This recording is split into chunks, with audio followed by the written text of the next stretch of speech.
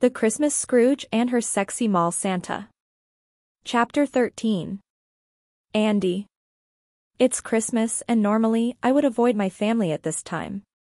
But not this year. This year I contacted Nick pretty early morning and told him to come over. He came over and he had a gift for me. You didn't need to get me anything. It wouldn't be a perfect Christmas without gifts though, he said.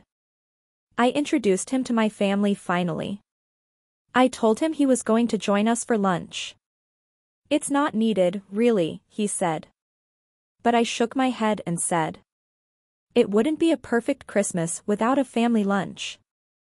Thank you, he said, and I could see he really meant that. I'd love to.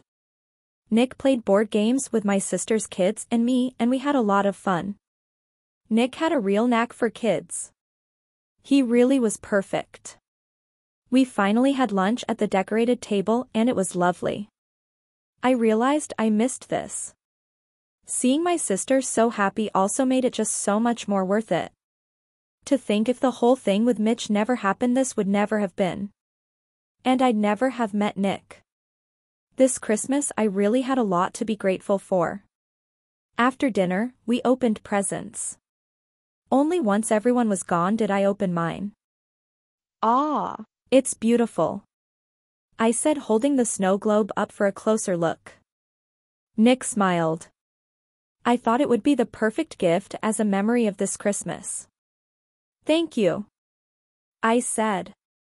It really is lovely. My expression fell. I don't have a gift for you. He laughed.